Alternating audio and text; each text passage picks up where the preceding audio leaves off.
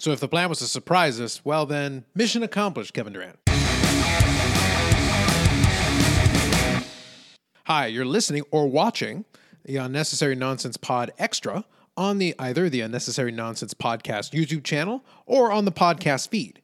So normally I don't do a lot of these, especially not in both venues at the same time, but I thought it'd be worthwhile to talk about Game 5 of the NBA Finals, but also kind of the implications that came out of it given a minor injury to a largely irrelevant player. I say that mostly in jest. But let me talk about Game 5 a little bit first, and then I'll get to the Kevin Durant thing. And then some other things that played off of it. When I'm going through this, I just want to make clear something that I've said on the podcast before, but if you've never listened to the podcast or never seen the YouTube channel, I'm based out of the GTA. So I'm near Toronto. Basically, I go to Toronto to go to work. So it's not far from me. So I'm near the mecca of Raptordom, the original Jurassic Park and not the offshoots all over the country. So for me, though, it's interesting because I'm old enough where I was in high school, basically, when the Raptors really started, when the franchise began. But I never really latched onto them. They're not my team. Baseball was really my first love, and then followed by hockey, being that I'm in Canada. Football came after that, and basketball was always kind of, I wouldn't even say fourth. Probably rugby or some other, random sport that you can insert here would probably have ranked higher than basketball for me. It was just never a sport that I gravitated to, that I was interested in. But with that said, I've developed more of an appreciation as the years have gone by. This year, I would say I watched more basketball than any other time. But when it comes to some of the way some of these games have played out, it's not like you need to be a basketball expert. If you really want to get into the X's and O's of the way the game's being played, then certainly it helps. But you can appreciate the athleticism and what's happening and the storylines, really. What the NBA brings is the storylines. So what we're talking about here when you're looking at Game 5 is you're looking at a tale of kind of two things happening. The Golden State Warriors had to play desperate. And in the early part of the game, with Kevin Durant coming back from his injury, which was a surprise to me because on the podcast, one of the very first things I said, now I took a different angle on it than other people did in a way, is that I'm sure other people have spoken about it, but for me, looking at it from Kevin Durant's camp, there's almost nothing to gain. There's really only one scenario that would have worked. They were down 3-1. They needed to win 3 games in a row to come back in the 7-game series against Toronto. Toronto was going on all cylinders. Kawhi Leonard was just about sealing his path to being the NBA Finals MVP. It looked like everything was ready to go, and they were playing in Toronto. Everything was ready to go, and the crowd was going to be hot. But then Kevin Durant decided to surprise me and a lot of other people by actually deciding to play. The reason why I said that it would make no sense to me is, so the best case scenario, what is it? Well, Kevin Durant comes in, lights it up, plays extremely well, leads the team, galvanizes them, and leads them to victory in Game 5. They win in Game 6. They win in Game 7. Kevin Durant, shoots lights out and somehow wins Finals MVP playing only really 4 games. Or 3 games, actually. So that's the best case scenario. And it puts like an exclamation mark on Kevin Durant's resume. He completes the three-peat. Maybe wins that Finals MVP, as I said. It builds another element to his legacy. It just adds another piece to that puzzle, to what's already been kind of a Hall of Fame puzzle for Kevin Durant. The truth is, though, almost every other scenario would go badly. Maybe Kevin Durant comes and plays well, but they still lose Game 5 and the series is over and you came back for nothing. Or maybe you win a game and then you lose in Game 6 or lose in Game 7. Anything where the Golden State Warriors don't win the championship, it's a cute story. It's a good look for Kevin Durant that he came back from the injury, but who cares? It's irrelevant. And if he was an aging veteran, and this is kind of my point with the Kevin Durant thing, if he was an aging veteran who was on his last legs and needed to win this championship to, put a cap on their career because they've never won, I get it. Then amputate the leg and let's go. But for Kevin Durant, who's come off 2 NBA Finals MVP performances and has 2 rings in the last 2 years, trying for a third one this year with Golden State, there's almost nothing to gain and everything to lose. So as far as Kevin Durant coming into play, we can choose our path. We can be cynical. We can say Kevin Durant wanted to prove his haters wrong. He wanted to prove that, no, I know that I don't have to come back and play to prove anything, but I'm going to do it anyway to come back and prove something to you. We can take the angle that they would suggest. We can say, oh, Kevin Durant just wanted to play so badly and help his teammates. He just needed to get out there. All right. Or we can take the angle that the team tried to put some pressure on him. There's a lot of ways we can take it, but either way, he came, and in the early going, he was playing well before he got injured. But then he did get injured. And, reports are still early because he hasn't had an MRI on the injury yet. But it is, it's expected based on the comments at the postgame. It's an Achilles injury. And depending on the severity, not only would he be out for the series, it jeopardizes next NBA season. So now Kevin Durant's decision takes on a bigger context. So now, going into Game 6, which I'll talk about in a minute, but let's stick to this one. So what happens now if the Warriors lose in Game 6? Now they're going to go back to Oracle, but maybe they're running on fumes. So if Toronto wins in Game 6, they become the NBA champions, and then the Golden State Warriors are back to the drawing board, and Kevin Durant is on the shelf, potentially on the shelf next season too, and that could affect his entire future going forward. That's scenario 1.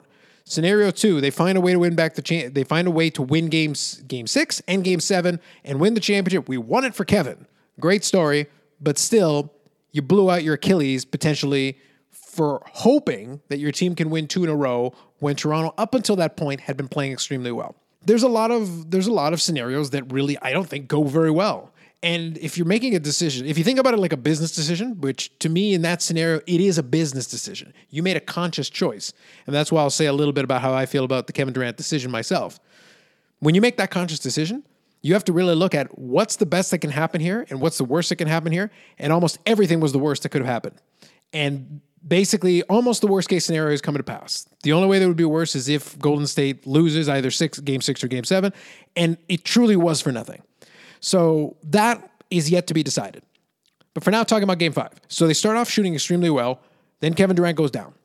Golden State still has a lead for a while, and then Toronto manages to come back. Now, from Toronto's perspective, this scenario almost couldn't have played out any better. Kevin Durant came, gave them a lift, and then was gone. And Golden State was shooting almost as well as they could shoot in the first quarter and in the early part. But then they started missing a couple of shots, and Toronto was able to chip their way back into the game. And they were able to get a 6-point lead with about 3 minutes left. I don't have the numbers in front of me, but I think it was about 3 minutes left, with a chance to go up 8. And it's at this point where I'm trying to figure out, Kawhi Leonard had run off, I think, 10 straight points or 12 straight points, some ridiculous number. And he was kind of, almost sealing his case for finals MVP. And then all of a sudden, the Raptors inexplicably just start doing bizarre things. They just struggle to actually put together decent shots. And they managed to allow Golden State to get back into the game and take the lead. But even then, with all that said, with 15 seconds left, they're down by 1. With the opportunity to go down the court and to score a single basket. 2 points would be enough to get the lead and potentially seal the win and win the NBA championship in Toronto in front of your home fans. The crowd goes wild. We'd still be cleaning up the debris over in Toronto right now. But instead, they kind of pass the ball around, seemingly unfazed by the reality of it, make some very bizarre decisions, and then end up throwing up kind of a poor low percentage 3-point shot. So, needless to say, the Golden State Warriors, ran away, kind of stealing the game at the end. Even though they had been in control for a large chunk of that game, they did cough it up, and then once they coughed it up, it really did look like Toronto had it in their hands. There was a lot of things there in the closing sequence, which was probably the only, maybe the worst coaching little sequence there of the entire series for Nick Nurse. With all that said, they still had every opportunity to win that game. They did come back, so there's a lot of positives if you're Toronto. Where does that leave them for Game 6? I don't know if anybody has momentum. So they're going to be at Oracle. I suspect the crowd will be loud. I suspect they'll be supportive. It'll really depend on how well the Golden State Warriors are able to stay in the game. Toronto can take the crowd out of the game very early. And if they do, then, they should be awarded the trophy in Golden State. If not, then Game 7 becomes very interesting because then it is back in Toronto, but at the same time, there's going to be a lot of tension in that building if it goes to 7. With that said, I expect Toronto to win, but I have every opportunity here to be neutral on it where it doesn't really matter to me either way. The 3-peat would be interesting. The comeback would be interesting. But at the same time, Toronto winning would be good for the city. It would be good for the fan base who have been very loyal. And I think in the long run, it would be good for basketball to have a little bit of that international flavor. Just to have a team outside of the United States actually win a championship that hasn't had a lot of success otherwise. They've been to the playoffs. They've done fairly well, but they would always get bounced. Just having that one magical run would be enough to kind of set the fan base into a different area. And the NBA wants that international flavor. So it wouldn't be bad for the NBA to have that. Ratings, the American television networks would hate it, but for one season, you can live with it. Now, that leaves me with addressing the other element, the elephant in the room. So there were some vocal Toronto Raptors fans who cheered on as they discovered that Kevin Durant was injured. And of course, that led into a whole cycle of classless. Well, here's the thing. I'm going to be completely honest with you. As I said, I'm fairly neutral as far as the outcome of the series. I do favor the Raptors slightly, only because, like as I said, it would be great for the fan base. It would be great for the city. It would be great to see, and also as great as the Golden State Warriors have been, it would be interesting to see somebody else win. So from those perspectives, I would favor them slightly. But the truth is, as I said, if Golden State wins, I'm not bothered by that. With that said, I don't care about Kevin Durant getting hurt. I'm not going to cheer. I wouldn't put myself in the group of people that would cheer Kevin Durant's injury. You don't wish an injury on anybody. But at the same time, I don't care. If the man gets run over by a car, I don't care. Maybe I'm a jerk. Maybe I'm a mean-spirited person. But at the same time, you live your life. You made a decision. It's one thing if it's an accident. It's one thing if, fate befell you the wrong way and something happened. You contracted a horrific illness. These are things beyond your control. It's another thing when you are injured, you have an injury, people know you have an injury, the likelihood of you re-injuring yourself is great, and you as an adult, a fully functioning adult, make a decision to go and take on an athletic endeavor, not at your YMCA, but in a professional basketball arena, playing for the championship of your sport at a high level, trying to help your team come back and win in a series. You have taken this risk into your hands. And whether the team convinced you to do it, whether you simply decided to out of a sense of duty, or out of a sense, or, if I take that cynical approach I mentioned earlier, out of a sense of, I can build my legacy off of this. Regardless of your rationale, it was a terrible business decision. And from that perspective, I can't respect it. I don't care about the heroic element of it. No, you were stupid. And to be blunt, when you make a stupid decision, if something bad happens to you, I don't feel bad for you. And there's no reason for me to feel bad for you. He's a multi-millionaire who could have made even more multi-millions and may still do so. I would expect, he'll still get a contract of some kind. But he jeopardized it because of, at least to some level, in my opinion, ego, which is fine. But then I'm not going to cry any tears for you. I don't have time in my life to cry any tears for you when you made that decision yourself. And it was a bad decision. So it was a gamble that didn't pay off. And at the end of the day, Kevin Durant's going to have to live with that. And maybe he will. Maybe he'll be okay with it. I don't know what then that leads. The interesting thing, though, from the NBA perspective is, if that injury turns out to be a long-term thing, if it actually leads to reverberations, if it has a long-term impact, that could affect the New York Knicks, assuming that they were in the driver's seat, which most people believe they would be. The New York Knicks were probably in a driver's seat to get Kevin Durant. Most people expected that Kevin Durant would probably leave Golden State. But regardless, even if he had considered staying with Golden State, well, if he's not available next season, it hurts Golden State, which shifts the balance of power in the West.